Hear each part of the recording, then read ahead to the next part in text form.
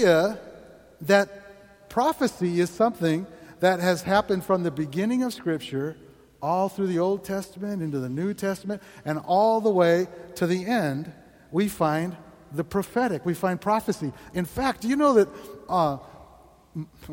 just the prophetic writings in Scripture is almost 1/3 of your Bible? 1/3 of your Bible is actually prophetic books and writings that were from prophets of old and also in the book of Revelation.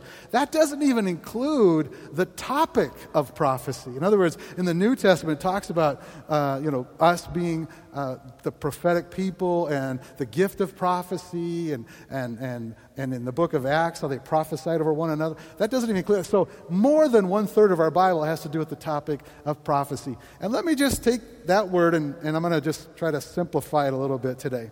And that is this. Prophecy is nothing more than God speaking to man. Let's not complicate it. Let's not make it weird, right? How many of you believe that God wants to talk to mankind today? He still wants to talk to mankind, right? And so as we look, in the Christmas story, we find so much prophecy, so many things. Jesus himself, just in regard to his birth. Do you realize that there are hundreds and hundreds of prophecies that deal with Jesus Christ, the person? And the dozens of them actually deal with his birth. And some of them you may be familiar with. The first one, that Jesus was going to be born of a virgin. In Isaiah 7:14, it says, "Therefore the Lord himself will give you a sign. Behold, a virgin will be with child and bear a son, and she will call his name Emmanuel, God with us." The only thing that I think is unfortunate about Christmas is because we celebrate it year after year, some of the peculiarities and the uniqueness and the power of certain things diminish somewhat in our understanding and how we interact with them. Like, we don't have time to go a lot into this, but a virgin will give birth to a son. Like that is just not normal, is it, right? And I don't know about you, but how many of you are glad the Bible isn't normal? Anybody glad for that? I love that the Bible is so different and it's so unique and so powerful. And this idea that a virgin, one woman who had never been with a man, would actually conceive and give birth to a son through the Holy Spirit. And his very name would be God with us. That's powerful, right? And so, but there's a bunch more. I'll just give you a couple. That Jesus, in Micah chapter 5, verse 1 and 2, it says that Jesus is going to be born in a particular place. So not only the supernatural aspect that he's going to be born of a virgin and have the name God with us, but he's going to be born in Bethlehem. In Jeremiah 23:5, it says that Jesus is going to be a descendant of King David. So now we have this exact lineage. We have, in Genesis chapter 49, he's going to be born to the tribe of Judah. Tribe of Judah, line of David, in Bethlehem, and born of a virgin. How many of you think even those four, and there's many more, but even those four really narrow it down, right? I mean, that's a pretty specific, and in fact, numerology people have worked the numbers on this, and it's astronomical. It's almost impossible that all of these prophecies would actually line up. And I want to tell you something. Sometimes we read our Bible, or we look at our phone with the Bible in it. But we read our Bible, and sometimes we think it's like other books. How many of you like to read? Right? Most books we read have an author, right? And that author actually writes the book. It comes out of him, and he writes it himself. Well, or her. I'm speaking gender neutral, everything this morning. All right. But the book of the Bible has an author who is God, but he uses all different kinds of writers. So when we read these specific prophecies about Jesus, it's really important to understand that these are different men, in this case, different men in different cultures, different countries, in different languages, oftentimes, and different actual times, hundreds of years apart, amen, and hundreds of years before the birth of Jesus. So again, prophetic is powerful in this, in that God spoke to Jeremiah. He actually spoke to Moses in Genesis. He speaks to Micah, and he speaks to Isaiah, all in different times, different locations, different. And it wasn't like now, like Micah wasn't emailing Isaiah and saying, "Hey, what are you writing, dude?" And Isaiah's writing back, "Well, I got this thing going, and God told me that." Nope. They're completely cut off from each other. And the only thing that ties it all together is God. And that's a pretty powerful thing when we think about just the birth of Jesus, all right? And so then it moves on in Isaiah 9:6. Not only does it tell us where he's born and who his lineage is and all those kind of things, but in Isaiah 9, it says this, "For a child will be born to us. For a child will be born to us. A son will be given to us, and the government will rest on his shoulders, and his name will be called Wonderful Counselor, Mighty God, Everlasting Father, Prince of Peace." And it goes on to say, "There will be no end to his government of peace, the throne of David over his kingdom, and establish it and uphold it," and on it goes. And it says this, "And the zeal of the Lord will accomplish it." Anybody like the word zeal? I love the word zeal. What does it mean? The passion of God is going to accomplish this. And we find in this Isaiah passage, not only is it a prophetic word about the place of his birth or the lineage and those kind of things, but this is key. Listen. It actually tells us in advance who Jesus is. Who Jesus is. Wonderful Counselor, Everlasting Father. Like, there's so many. Jesus is going to be so big, he's going to need a whole bunch of titles to describe him, right? And it's important with prophecy that we understand that, especially today, because I feel like God wants some of you to know that he not only knows who you are and where you are, but he knows how he made you. That he actually put these things inside of you.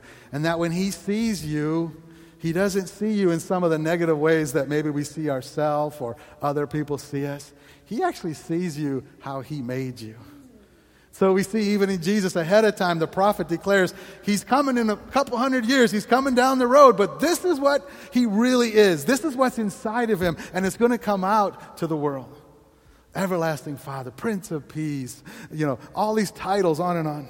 This is who he is. I got news for you today. Nothing is catching God unaware. Nothing is catching God unaware. I was looking at a thing just a couple days ago, and it was talking about 2017 and all the things that have happened. It's been a pretty big year if you guys go back and look. I mean, from the beginning of the presidency and all that stuff, the new administration and all that. Then we had all these different storms and Houston and Florida and all this violence. We had terrorist attacks. We had all these fires in California. I mean, it's been a huge, huge year. So we look at 2018 and we think, what's in store? I don't know.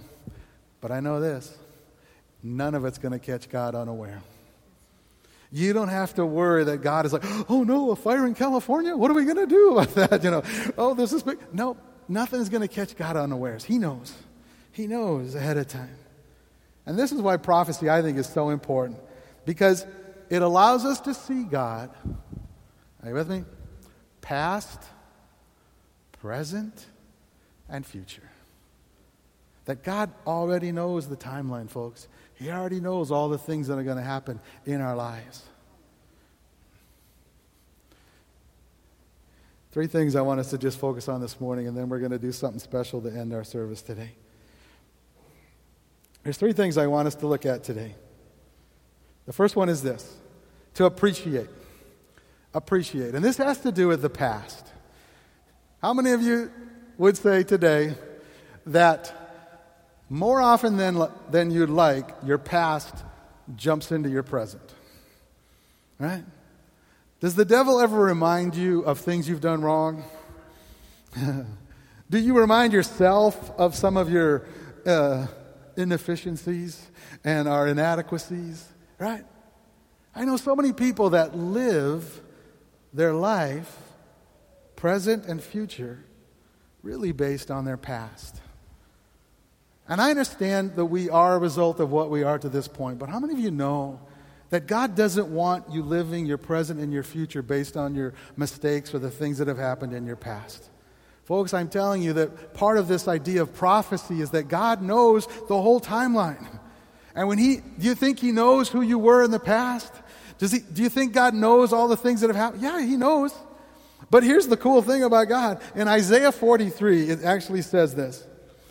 It says, God speaking of Himself, He says, I am the one who wipes out your transgressions. Transgressions, just the $10 word for sins or mistakes that we make. He says, I am the God.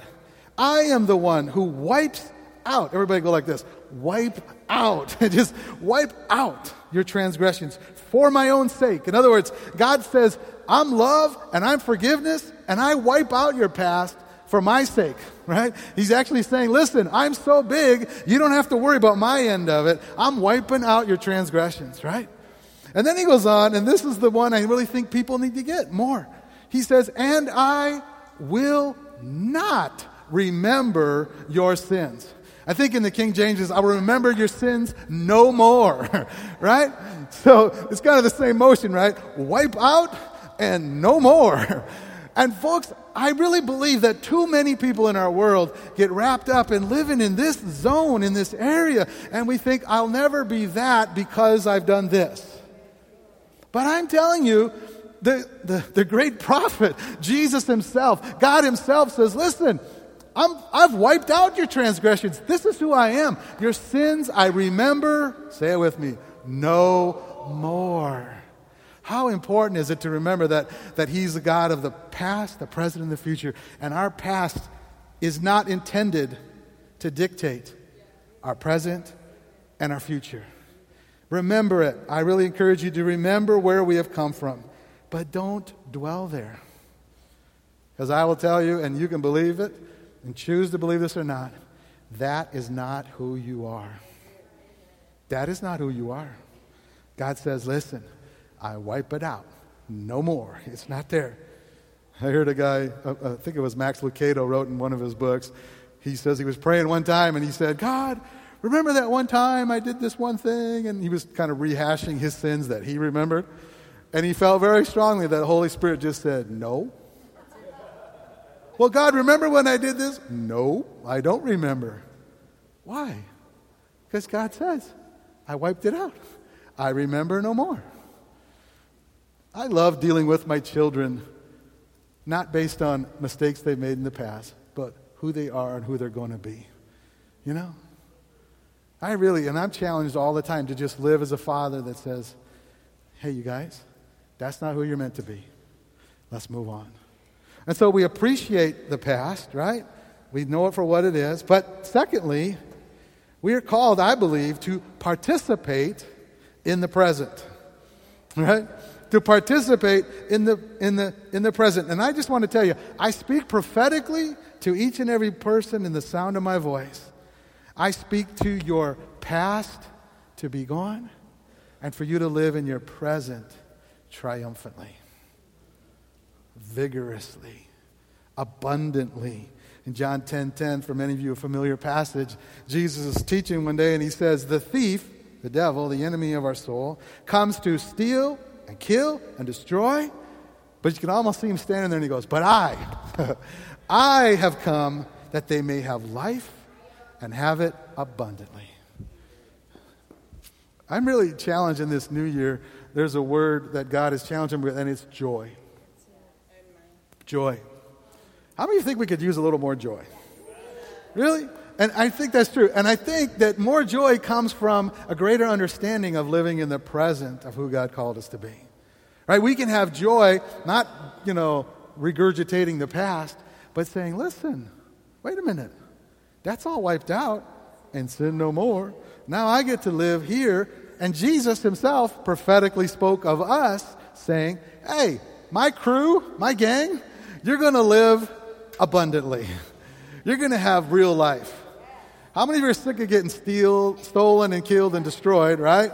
And how many of you think it's time for us to move into the abundant life God has for us?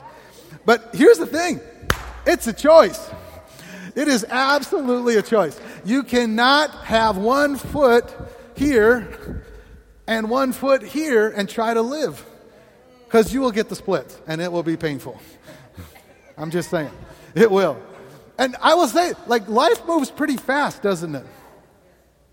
Life moves fast. 1 year ago today, we had a new addition to the Abbott household. And it's a little dog named Wrigley. And that was this little thing. You see that? That's really cute, right? And then there's a dog there too. Nope. But you see, in the blink of an eye, it went from that to this. Like monster dog at McDonald's drive-thru yesterday. That was yesterday, right? And I thought, wow. 1 year went from this cute little puppy, boom, all of a sudden this dog, this full-blown thing. And God really quickened my heart, and he said, listen, if we're not careful, we can miss life. Like, it moves pretty fast, doesn't it? And God is over here going, listen, I'm speaking over you today. I'm prophesying over you. You are called to abundant life. You are called to peace and joy. You are called to live in this power. Quit living there and start living here. Amen? So, we appreciate the past. We are going to participate in the future. But there's one more. And that is we anticipate. We anticipate the future. Anticipate. That's just a powerful word, isn't it? When you anticipate something. This is the perfect day for anticipation, isn't it? How many of you and your families and your kids have not opened presents yet? Anybody? Okay. Well, we did ours on Friday just because we're going to be moving and everything. Friday was anticipation day. I'm just telling you. Did I say moving? Oh, wow. We're moving to Tennessee for 5 days, and then we're going to move back. It's going to be no problem. We're going to go to Tennessee.